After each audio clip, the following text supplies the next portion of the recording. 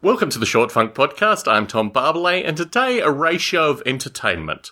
Few people know this, but Aristotle actually invented the episodic format that we see today in a wide variety of content.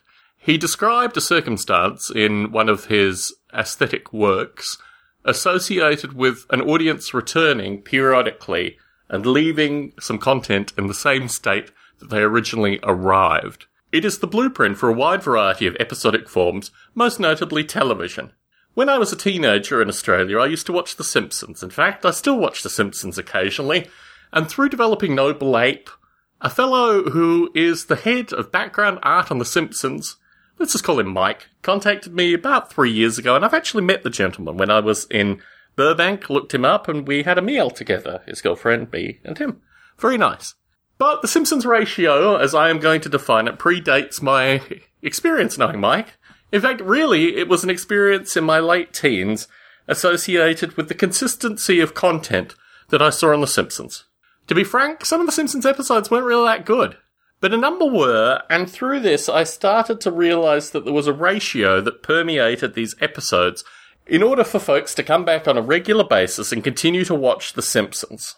This ratio was as follows, and it's not an exact ratio, but it gives some indication of creating episodic content with sufficient interest to get people coming back.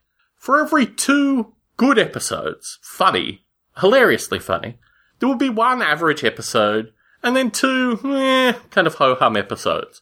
And in some seasons I found the ratio was actually more divided, 3 funny episodes, 3, okay episodes, and 4 kind of stinker episodes. The trick with the ratio is that the good and average episodes outweigh the stinker episodes.